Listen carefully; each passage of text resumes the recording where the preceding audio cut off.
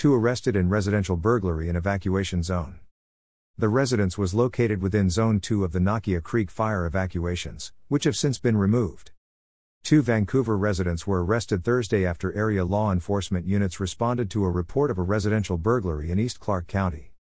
On Thursday, October 20th, at about 9:26 a.m., personnel with the Clark County Sheriff's Office, Camas Police Department and Washougal Police Department were dispatched to a residence on the 7500 block of Nee Lessard Road on the report of residential burglary in progress. A 911 caller reported 2 subjects were observed on surveillance video, accessing buildings on their property. The residence is located within Zone 2 of the Nakia fire evacuations, which have since been removed. Responding units located an associated vehicle in a neighboring driveway. Contact was attempted with a male and female, both of whom fled on foot. The female suspect was contacted a short time later and was detained without incident.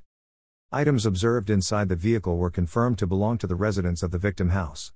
The vehicle was seized pending a search warrant.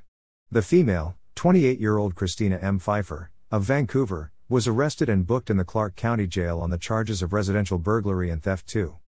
Detectives did an extensive area search at nearby residences, searching for the male suspect, checking the security of residences, and looking for additional potential victims. Detectives were unable to locate the male suspect. After a several-hour search, detectives cleared the area.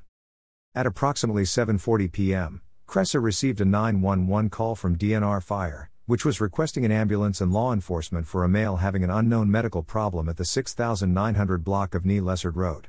Medics with Camas Washougal Fire and Clark County Sheriff's deputies responded to the call. The male, 31-year-old William V. Goliszewski, of Vancouver, was confirmed to be the suspect of the earlier burglary. Goliszewski was transported to a local hospital and will be booked in the Clark County Jail on the charges of residential burglary and theft too. Information provided by Clark County Sheriff's Office.